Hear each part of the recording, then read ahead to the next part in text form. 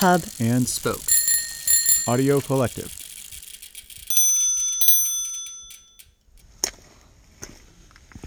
It's a beautiful Sunday morning. I'm in Colorado with my uncle. We're at the top of this mountain, and the view is just gorgeous. It's this panorama of snowy peaks. And we're trying to figure out which mountain is which, because the day before, we had tried to summit one of them, which didn't end up working out because we got caught in a snowstorm. But anyway, we wanted to see where we had been. So I pull out my phone and open up Peak Visor. So, North Arapahoe Peak is straight in front of us there. So when you say straight in front of us, what does it look like the highest peak from our perspective? Yes, it looks like the highest peak. Okay. And then you see the glacier, okay, yeah. That whole big thing, snow bowl is the glacier. Okay, now I get it. Right. Peak Visor is our presenting sponsor this season. Their app helps you figure out what you're looking at when you're out in the mountains. When you open it up, it determines where you are, and then it shows you a panoramic picture of everything you're seeing with all the peaks labeled. If you'd like your own personal mountain guide, check out Peak Visor in the App Store. You just might love it.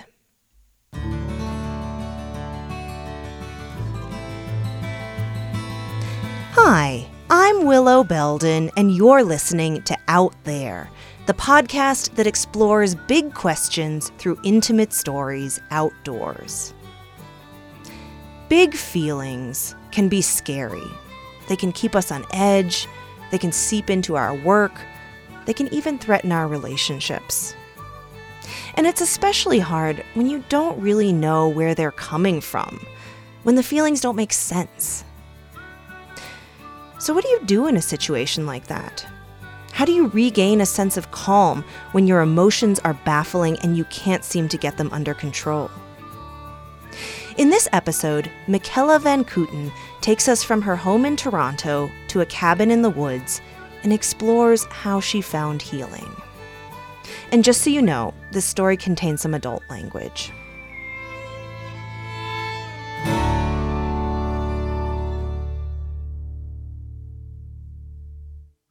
I learned a long time ago, as a Black woman, I had to control my anger.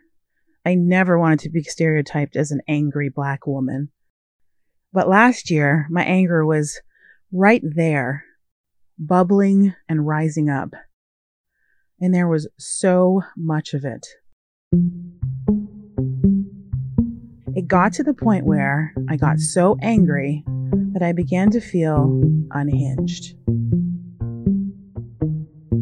Every little annoyance would balloon into this weird rage.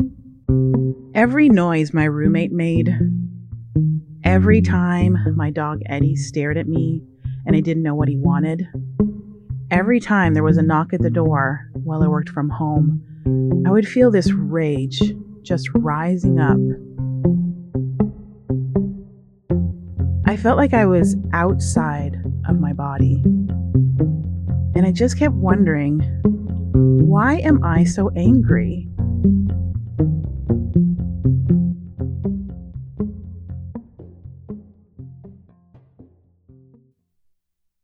I like being in control. It makes me feel safe, and it relieves my anxiety. So when my anger began threatening to burst out of me, I was scared. I felt out of control. And I did not like it. Normally, when I need to sort out confusing emotions, I go away. I book myself into a retreat with yoga and energy work, sound baths and meditations, a trip with a purpose. And then I come home feeling refreshed. But this time, taking a week off for me time just wasn't an option.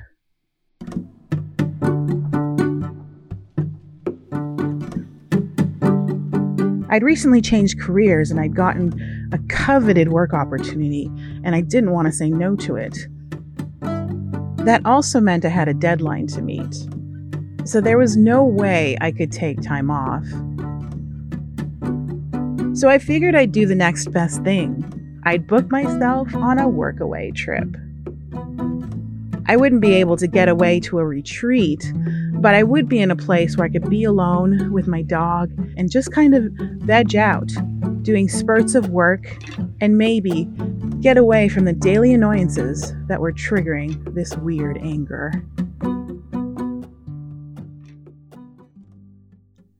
I started researching the perfect hideaway with quiet and hiking trails, but also cell service and high-quality Wi-Fi.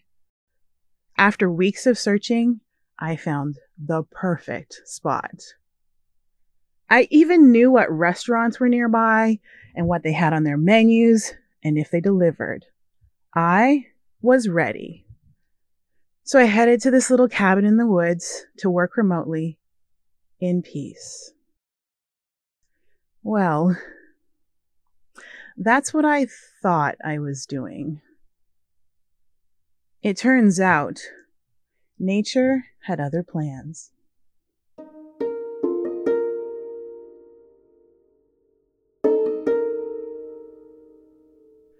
I did have some idea where my anger was coming from. I want to say it was September 2021 when I got a text from my stepmother. She was asking if I wanted to adopt a child.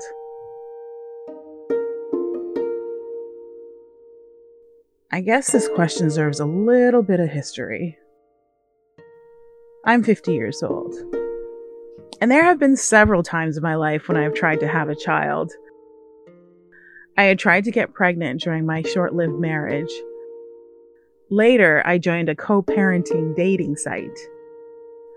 Then, a really good friend of mine even tried to help me make a baby for almost a year. I had tried a lot of things, but none of them had worked. So, when my stepmother asked me if I wanted to adopt a child, it made sense. And I said yes. We hung up, all smiles, and that was that.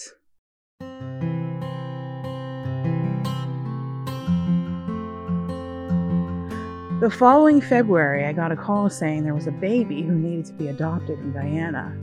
That's where my family is from, and where my stepmother was living at the time. The baby girl will be born in 2 months. I was going to be a mom, and my stepmother offered to help a lot. She offered to move the baby in with her until the baby could come to Canada. She had a lawyer handling all the paperwork at her own expense, and she even promised that she and my dad would help me out financially.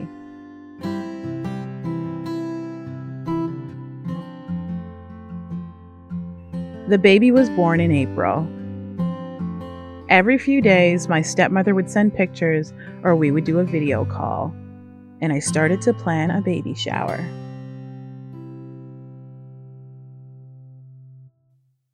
But some things were feeling off to me, like when the baby was just a couple of months old.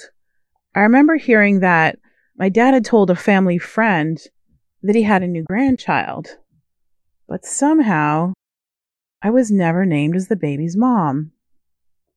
And later I found out promises were being made to the biological parents about things like visitations without asking me first. It seemed like my dad and my stepmother didn't really see me as the baby's mom. And more, I was feeling like some kind of surrogate caretaker or babysitter, not a mother. I felt like they didn't even see me, and it hurt.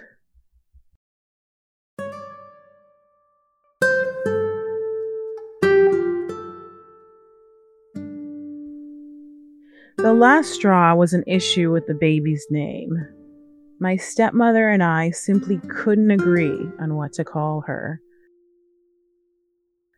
And when I didn't back down on what I wanted, my stepmother just stopped. She stopped talking to me. She stopped sending pictures and updates about the baby. Well, there was one phone call. On it, my stepmother said she felt disrespected. Then she hung up. I didn't get a chance to respond, and my requests to talk more were ignored.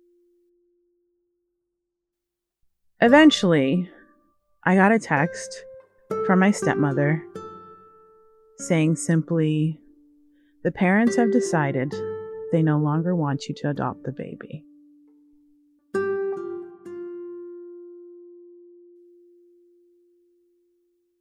I went from being a mom to not. I was stunned.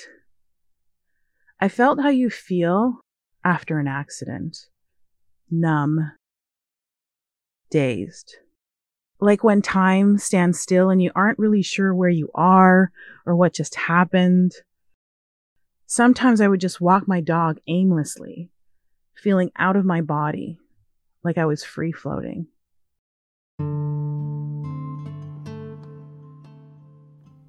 After the shock wore off, there were all kinds of emotions.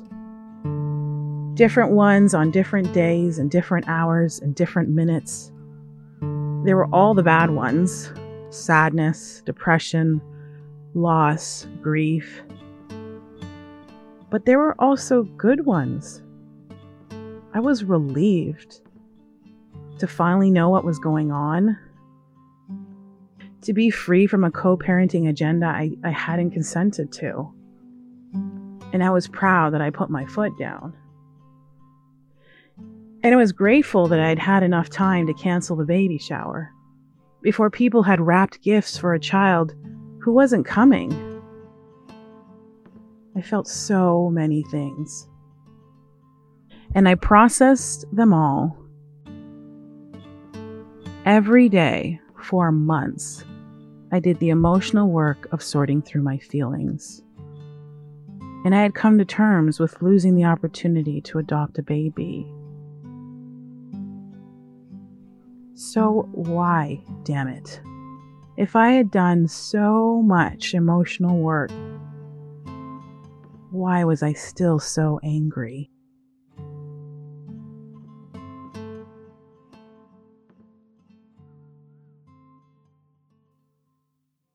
On the morning of my trip, I checked the last item off my list and headed out. It was a nice drive, just an hour and a half outside the city.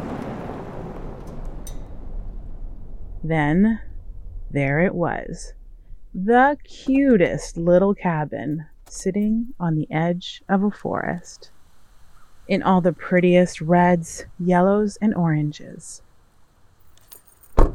I got out of the car, let Eddie out, and moved my things into the house. I packed everything away, food in the fridge, clothes in the dresser, toiletries on the shelf in the bathroom. Putting everything in its place made me feel at home. So now that everything was in its place, now what?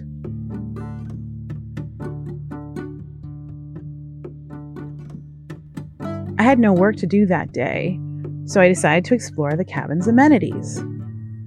There was a cute little porch to sun myself on and a cute little fire pit just for me. The fall sun was beaming down like it was still summer. So I sat by the fire pit and I rested. Well, kind of. I sat there for a few minutes, but it wasn't long before my brain started circling. Had I forgotten anything? Had I put all my stuff away? Was the car locked? Did it even need to be? Then I'd stop myself and clear my mind. But in just a few more minutes, I was thinking, am I sure the car is locked? Then I realized the car is literally right beside me. I'd stop thinking, but after a few minutes, I'd have another thought. Oh, this sitting still, doing nothing, it felt so weird. I don't know the last time I just stopped. I don't think I remembered how. I only stayed sitting in that chair because the sun was so unusually warm and I wanted to stay and enjoy it. So I stayed in the chair. And that's when things started to happen.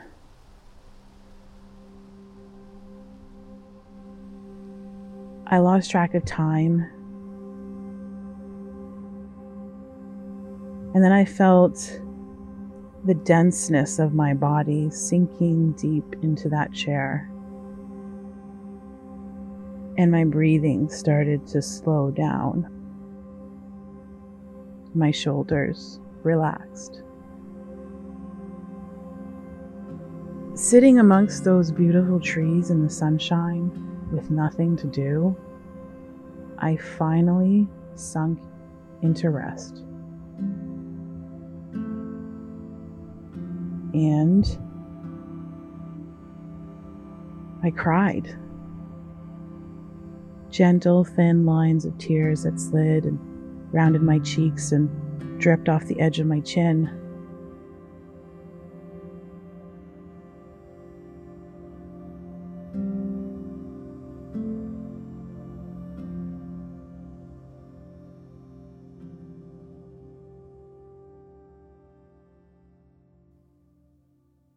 I have no idea how long I cried. But at some point, I got up, dried my tears, and went back into the cabin. I had to prepare for tomorrow. I had a schedule. I had work to do. So the next morning, I settled in with headphones, laptop, and a snuggly corner of the couch to work in, with my little mug of tea.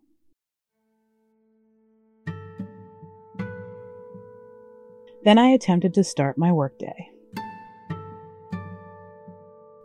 And I did do some work, but I was distracted and I was grouchy. And mostly I was still drenched in sadness. Like after a really good cry, but one where there is much more pain there. I was grief-soaked.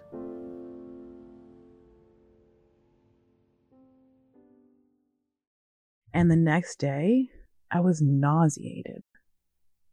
Then for some reason, I started craving whole milk. I haven't drunk whole milk in over 15 years, but I thought my body wanted it. So I went out, I bought it, and I drank it. One swig. And then I threw it up. Damn it. Oh God. I knew what this meant. When I'm nauseated and I can't hold down heavy food, something emotional needs to come out. And it needs to come out now. My body, Mother Earth, they didn't care about my work schedule. They just didn't care. My feelings were going to come out. Right now. Shit. So finally, I just surrendered. I took a break from all my non-pressing work, and I just sat there. I sat in the cabin, I sat by the fire pit, I sat on the porch. I ate when I needed to, but mostly, I stayed still. And I just stared out the window, at the trees, at the TV, into space. And when the tears came, I let them. I let it all go.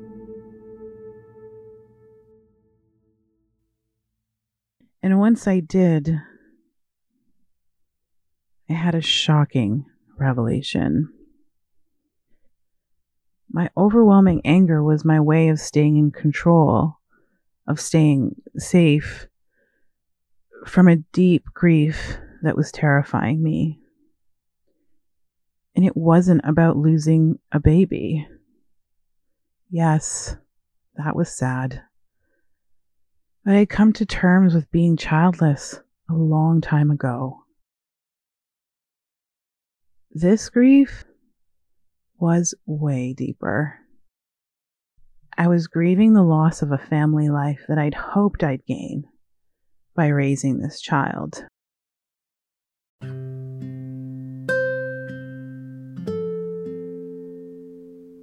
My parents had gotten divorced when I was around 7 years old. Before then, even when my parents were fighting, I loved being with my dad. He was my absolute best friend. My favorite memory of him was when he bundled me and my sister up in our snowsuits and took us to the park to play in the snow for hours. And my mom, she waited inside like a Leave It to Beaver mom, making hot chocolate. So when my dad moved out, I lost my playmate. I lost my partner in crime. And after he left, he didn't call. He didn't return phone calls. He didn't visit. And he'd often missed his assigned weekends with me and my sisters.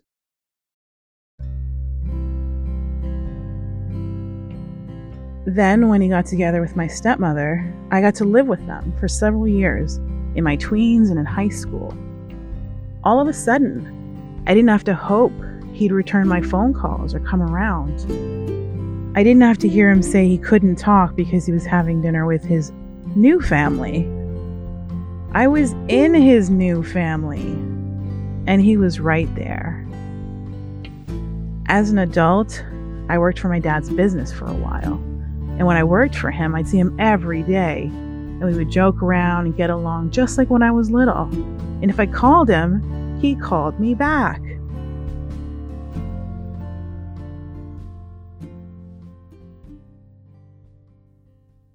But once I stopped living and working with him, I didn't see him anymore.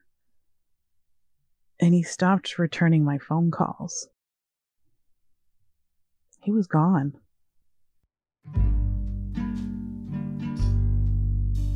But his new family,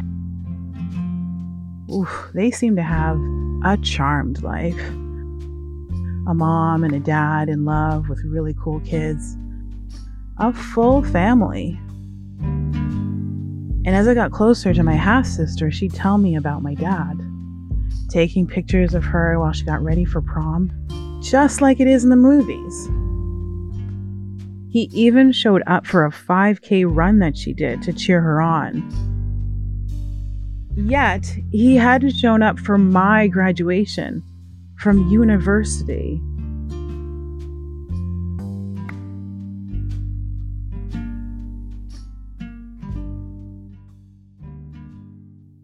I mean, I knew I was jealous, but I didn't realize how desperately I wanted to be a permanent member of my dad's new family. So when my stepmother called and asked if I wanted to adopt this child with the full support of her and my dad, and I would be the mom to the first grandchild my dad and my stepmother wanted so much, something inside of me said, this is my way in.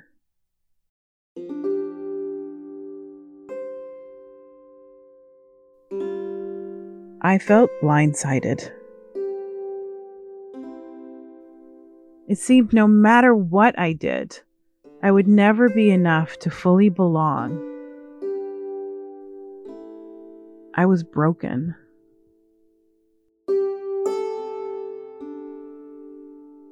Now I knew exactly why I'd been angry. My anger had been protecting me from my pain. But now that I knew the pain existed, I wanted to let it go. I wanted to feel normal again. So in that little cabin amongst towering trees and nurturing sunshine, I let the healing begin.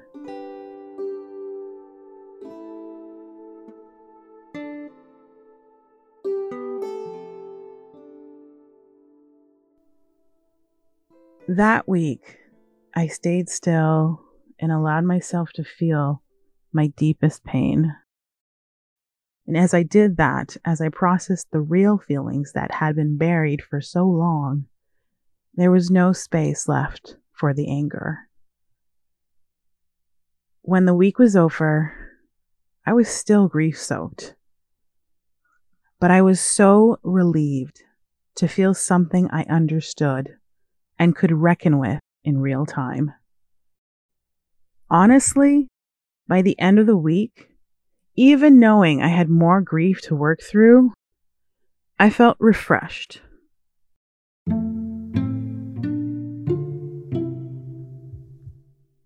When I got home from the cabin, I still got angry, but it was like the little annoyances of everyday life.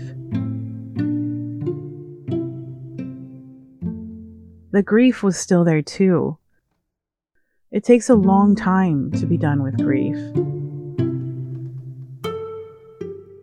But finally I knew what I was feeling, and that felt good.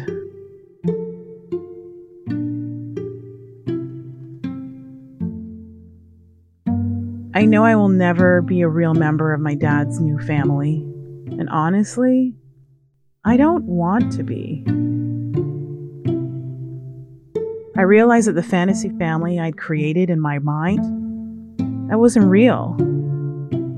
The real family dynamic, I found out, is something I don't want to be a part of. And nature helped me see that.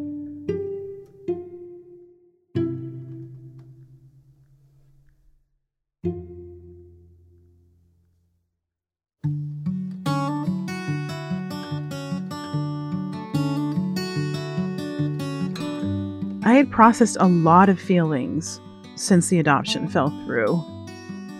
But it wasn't until my trip to the cabin, until nature forced me to stop and let go, that I could even express the deepest pain I had inside.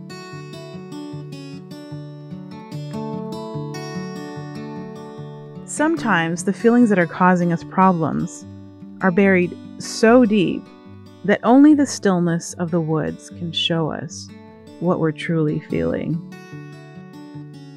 And only by letting ourselves feel those feelings can we start to reclaim our inner peace.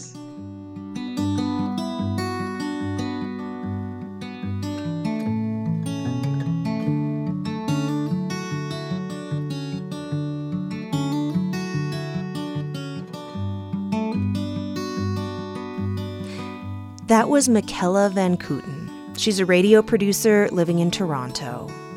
If you want to see more of her work, I have a link at our website, outtherepodcast.com.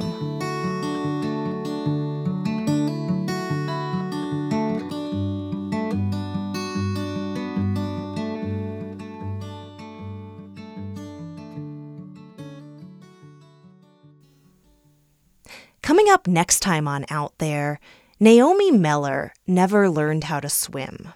And taking lessons as a grown-up, well, that seemed out of the question. Swimming to me was like riding a bike or learning to drive. It was a rite of passage for young people, not adults. I couldn't imagine telling people that I was learning from scratch. That would be mortifying. And the longer I left it without grasping the nettle, the larger the mental block became. Tune in on July 13th for a story about learning something new as an adult. Okay, so time for a pop quiz. Where do you think the majority of Out There's funding comes from? Is it A, advertisements, B, gifts from listeners, or C, grant money? If you guessed B, you are correct. Last year, about 2/3 of our revenue came from listeners. 2/3, that is huge. It's because of you that we are able to create thoughtful, introspective stories. So, to everyone who is already supporting Out There, thank you, thank you, thank you. I am blown away by your generosity.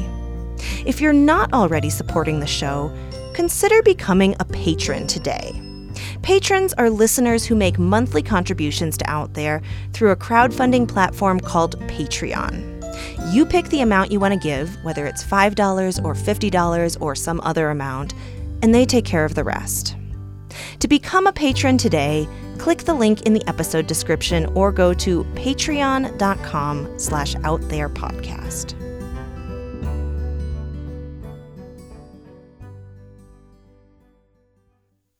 Out There is a proud member of Hub and Spoke, a collective of idea-driven independent podcasts. One of the other shows in the collective that I think you'd really enjoy is called Ministry of Ideas. It's a small show about the big ideas that shape our world. Most recently, they've been running a special series about the relationship between religion and science. You can find Ministry of Ideas wherever you get your podcasts or at ministryofideas.org. Support for Out There comes from Peak Visor. Peak Visor is an app that helps you make the most of your time in the mountains. They have intricate 3D maps to help you plan out hikes. Once you're in the mountains, you can use the app to figure out what peaks you're looking at. And if you need a little help staying motivated, they also have a peak bagging feature. If you'd like your own personal mountain guide, check out Peak Visor in the App Store. You just might love it.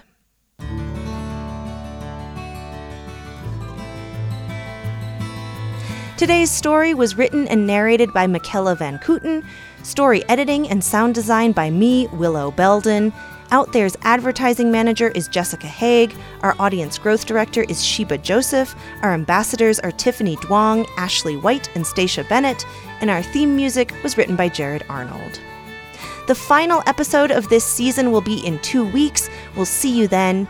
And in the meantime, have a beautiful day, be bold, go outside, and find your dreams.